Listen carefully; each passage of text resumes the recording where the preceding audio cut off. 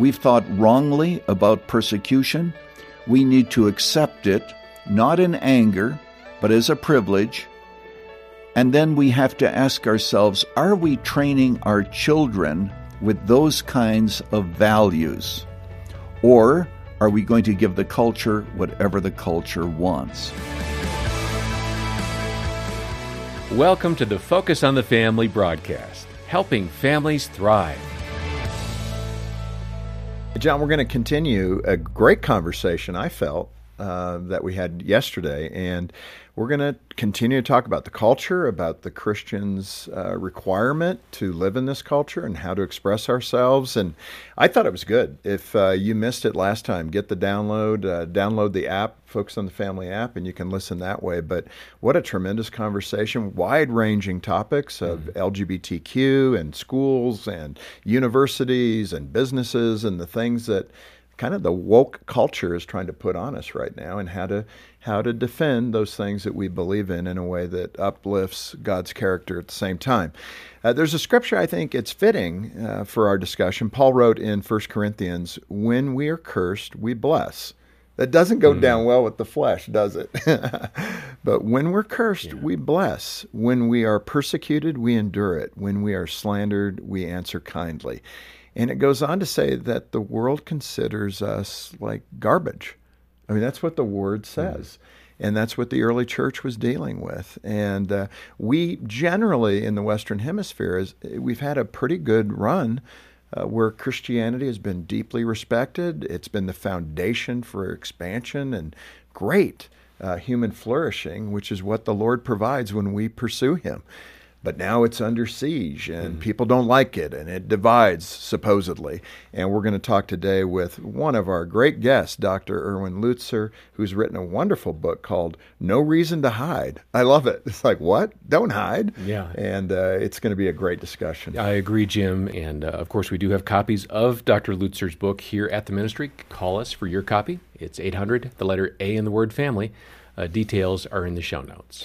Dr. Lutzer, welcome back. So great to be with you again, Jim. You know, it's interesting.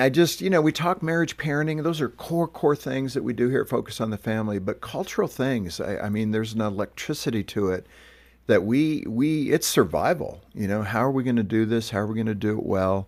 What is the Lord going to take us through? There's a lot in this area of culture that we don't often get an opportunity to talk about, and especially with somebody who is well versed in it like you are, the theological underpinnings of how we should see the world as believers. So thank you for all those years of learning and putting it down passionately in this book and other books that you've written about. Let me begin here with an illustration that you shared from Dietrich Bonhoeffer, who was a World War II figure. He was killed, I think it was just 3 days before the end of the war, but he was Hitler's number one target. Of course, he participated in a plan to try to assassinate Hitler, and Hitler had him killed right at the end of the war, which was so tragic. A great theologian, but in some ways, it describes today's culture as he shared about being passengers on a train. And you captured that. Describe what Dietrich Bonhoeffer was getting at, and how does that apply to us today? What he was saying is, if you're on the wrong train, it doesn't really matter whether or not you walk through the cars and come to the front, or, as far as that's concerned, go to the back of the train, because eventually that train is going to arrive at the station. What he was trying to say is that under Nazism, Germany was on the wrong train, and we, in effect, have to get off that train. And what he said was this, that we should put spokes in the wheel, and we should stop what is happening. And, of course, originally he was a pacifist, but then he changed his mind, believed that things in Germany were so terrible that Hitler had to be assassinated, so he joined the community that was trying to put an end to Hitler's reign. The interesting thing, and I can't help but mention this, is when he was hung in Flossenburg, the doctor that was there to make sure that he was hung and to be there to verify what happened said that he had never seen anyone die with such tranquility. Before he went to the gallows, he knelt down and said, "Oh God, this is the end, but for me it is the beginning. And so he died. His body was never found, but of course his writings continue on, and they remind us of the fact that it is so important to stand against the culture. During the Nazi period, there were many churches that put up a swastika in their church and perhaps on their church door. What they were saying is, when you come for the Christians, don't come for us because we are on your side. Today, there are people who will put up various signs and so forth to make sure that people understand we're on board with the woke culture and don't come for us because we are exempt. And what Christians need to do is to have the courage to stand against the culture and to make sure that their commitment to Jesus Christ remains strong. I pulled this from a book that, ironically, Jean was reading this morning as I was reading the prep and reading your book early this morning, and she came to this quote and read it to me. It's Dietrich Bonhoeffer in 1937. Let me just read this and get your reaction. He said, "The messengers of Jesus will be hated to the end of time. They will be blamed for all the divisions which rend cities and homes. Jesus and his disciples will be condemned on all sides for undermining the family and for leading the nation astray. They will be called crazy fanatics and disturbers of the peace. The disciples will be sorely tempted to desert their Lord. But the end is also near, and they must hold on and persevere until it comes." That's Dietrich Bonhoeffer, 1937, in his book, The Cost of Discipleship. That could be written today. You know, I read The Cost of Discipleship many years ago, but I didn't remember that quote. Yeah. What a prophecy as to where we are today. Yeah. That the disciples of Jesus Christ would be blamed for all of the problems. The reason that we admire Bonhoeffer is that he understood that it is not possible to give allegiance to the Nazi regime, the nationalism that was rife in Germany, and at the same time say that you are following Jesus Christ. What he was doing is forcing the church to face this. Are we going to bow at the altar of Nazism and nationalism, or are we going to bow at the altar of Jesus Christ? We cannot do both. And in the end, of course, he showed his own courage and his own understanding. But you know, Jim, when you began this program, you mentioned that the church oftentimes has had to stand against the culture. I want to underline that. The church has always been an island of righteousness in a sea of paganism.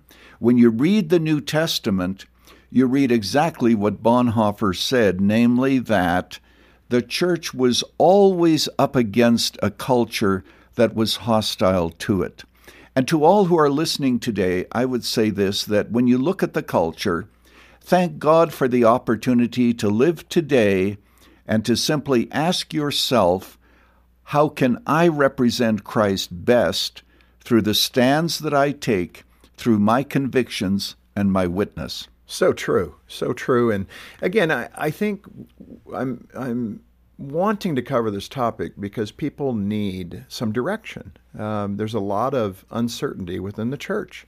And what do we do? And how do we respond? And can we raise our heads up? And can we speak what we believe? And that's becoming more and more difficult because of the current. I think it was Chesterton who said, the culture is like a current of a river, and dead things float downstream, but living things go upstream. Wow, that's a profound statement, especially in the spiritual domain, that we are born again in Christ. We are living in Christ.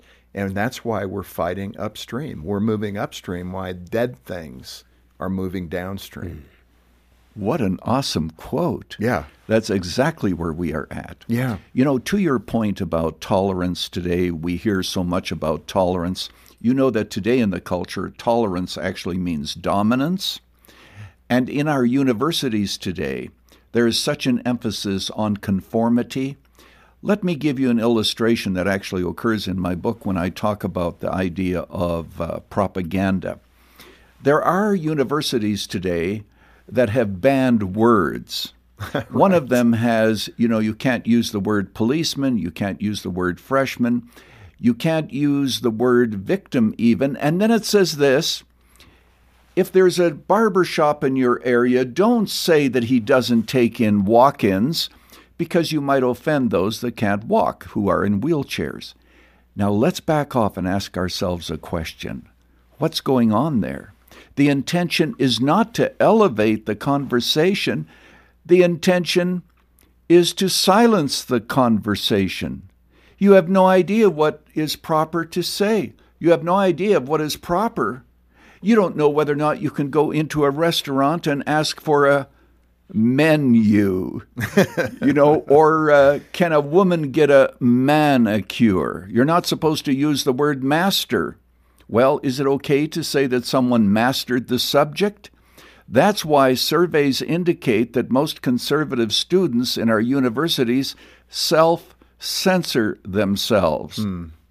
This is to your point about being silent in the midst of these cultural streams. Yeah, we're seeing the woke culture creep into churches, of course, and we're troubled by that because we need to stand gently for truth. In your book, you shared quotes from an article that was in the Washington Post that really does illustrate the problem. Some pastors in Indiana. What took place, and what was the issue? The issue was this. This has to do with deconstruction. You know, Jim, nobody backslides today. People just deconstruct their faith. Right. It's a term that I didn't hear except perhaps in the last 10 years. So here's this group meeting in Indiana, and what they want to do is to form a new woke kind of church that accepts the LGBTQ lifestyle and that is more inclusive. And what you have in those contexts, of course, is a very false view of love. Perhaps I've said this before, but I want to say it with clarity. Love can be evil. When Adam and Eve fell in the garden, they didn't stop loving. They just started to love the wrong things. Lovers of pleasure, lovers of money, lovers of self. So this idea, love is so wrong because it can be interpreted in wrong ways. So here you have a church that wants to be woke. It wants to be in line with the culture and basically give the culture everything that the culture wants. What's lost, of course, is the gospel. Because the gospel offends people. There is such a thing as the offense of the cross. And if we lose the gospel, and we lose a biblical framework of Christian living, we really are no longer a church, even though the word church may be on our door. Let me ask you this. I have pastoral friends who would fit that description. I have friendships in the LGBT community. I care about them. I pray for them. Gene and I both pray for them. We want to see them drawing toward Christ, toward a commitment for Christ, and that's the right thing. We have to be involved in the world. I think it was Paul who said, you can't take yourself out of the world. We're going to be around people that need to know the Lord. So how do we maintain that balance? We want churches to be accepting. We want churches to embrace people to come and hear the gospel, especially those that need to hear it and affirm it and embrace Christ as their Savior. That's a good thing. I want to be able to pull out of you that difference where we're not talking about being mean toward anybody. The Lord wasn't mean toward sinners. He was mean toward religious people, I think. He was trying to prove a point. He was aggressive. But in that context, make that delineation so people are hearing you quite clearly what it means to stand for truth. It doesn't mean you're a fist in the face of the sinner. Let me put it to you in a single sentence. We have to be welcoming without being affirming. And something else that's incredibly important, first of all, listening. Nobody will hear us until we have heard them. Very important point. Also, humility. You know, when I preached on same-sex marriage at Moody Church, I gave 2 sermons on it. Even those who struggled with same-sex relationships came to me later and said, we disagree with you, but we appreciate the attitude with which you preached it. If we come across as judgmental, if we come across as simply finger-pointing, we will drive them away. And what we need to do is to understand the words of Jesus that are so critical. He who has an ear to hear, let him hear. And to every pastor out there, I would say this: if you do not win people's hearts, you probably are not going to win their minds. By winning the heart, I don't mean that they're going to agree with you about everything, but there has to be that sense of compassion where you connect with them emotionally and they sense your heart.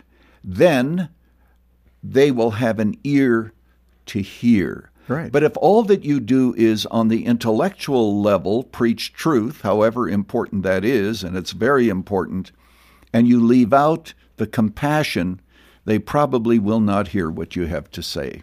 Well, this is Focus on the Family, and that's Dr. Erwin Lutzer. He's our guest today, talking about a variety of subjects, all related to our faith and the culture.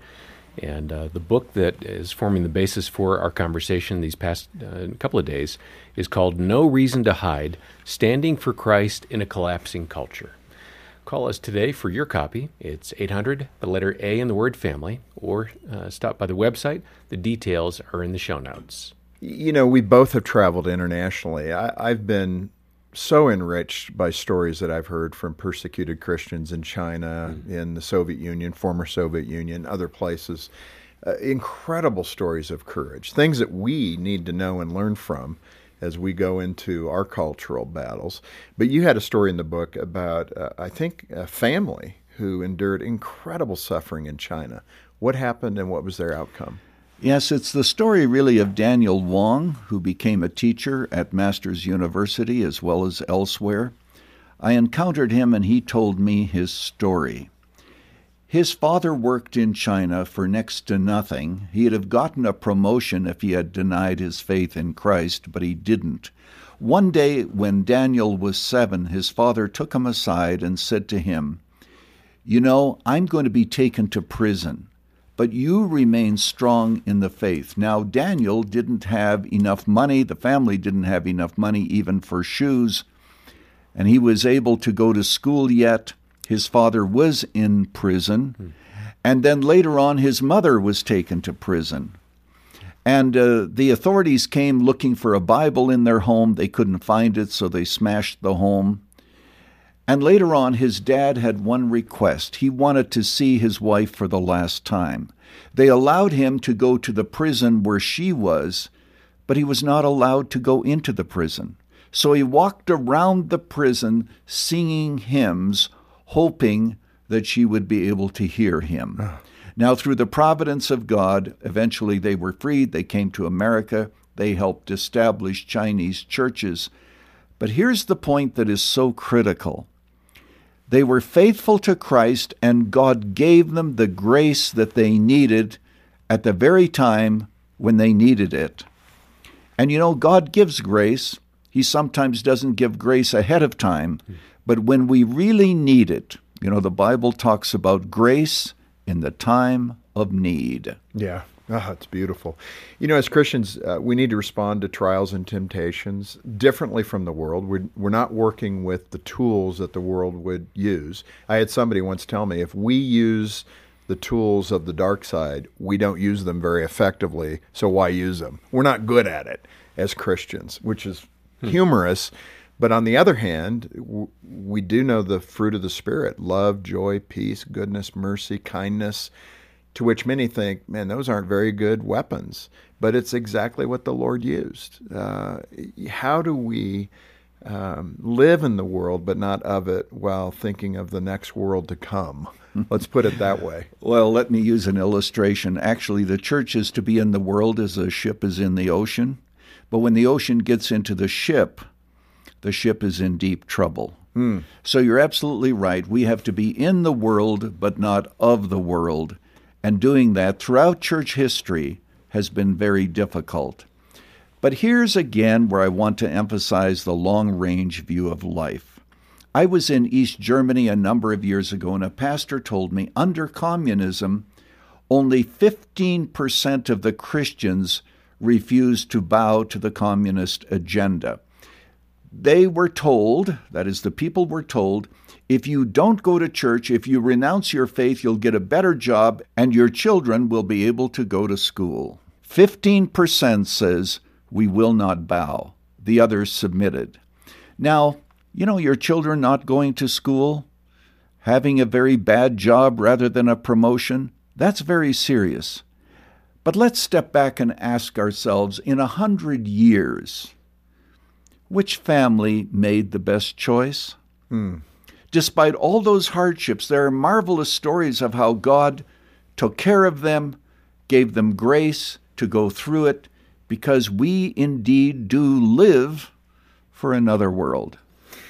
And as we're winding in, we've got to cover some of those practical steps that we should take as adults, as parents, as sons and daughters of the older generation perhaps. What are some of the practical things that we can do right now as believers in Christ to live in this culture? Well, first of all, what we have to do is to make sure that our own faith in Jesus Christ is solid, that we have come to know Him as Savior and Lord. We must be in the Word of God. Jesus gave that illustration about the house that was blown away and the house that stood. And He did that to help people to understand that the foundation is absolutely critical. But more than that, we need to change our mindset. We need to think about the fact that we've thought wrongly about persecution. We need to accept it, not in anger, but as a privilege. And then we have to ask ourselves, are we training our children with those kinds of values? Or are we going to give the culture whatever the culture wants? And of course, critical to this, and I'm sure you've dealt with this on Focus many, many times, has to do with the realm of social media, which is so powerful in its cultural streams that we need to help our children to stand against this. Of course, there can be rules in the home and so forth. But then also families should attend church. And I don't want to get into too much controversy here, but sitting Sunday morning in your pajamas with a cup of coffee, watching a church service is not really attending church. I know that we did that during the pandemic, and we can understand all that. But there has to be the power of the body. There's something about Christian commitment. When one of your children goes to university, he will probably not be talked out of his faith. He'll probably be tempted to be mocked out of his faith. And the most important decision he can make is this: when I wake up on Sunday, am I going to go to a church that preaches the gospel, find Christian fellowship, or will I not? Let's land with a story. It actually occurred here in Colorado Springs at Garden of the Gods, and it's a family that was hiking there. How did that illustration strike you? David Bryan sent this story to me, and I included in the epilogue of my book. Here at the Garden of the Gods, now, we are here in Colorado, and you folks understand exactly what I'm trying to describe. This beautiful area with high mountains and trails and places that you can climb to. Garden of the Gods is in the picture. There it is. Yeah. There was a father who made it to the top. His daughter was behind him, and at some point she froze. She was so afraid. And now the question is what to do. She was on a very narrow trail, and he gave her 3 instructions. The first is this: don't look around, look only at me, and keep walking. In this world, we should look around in the sense that we know what is going on. But what does the Bible say in the book of Hebrews? Looking to Christ, who is running the race, we look to Jesus, who for the joy that was set before him endured the cross, despising the shame, and is set down on the right hand of the throne of God. Jesus did that for the glory of God and for our salvation. So to the person out there who is struggling, remember this: look to me, look to Jesus. Don't look around, don't take your theology from the world, and keep walking one step at a time. And the good news is his daughter made it safely to the top.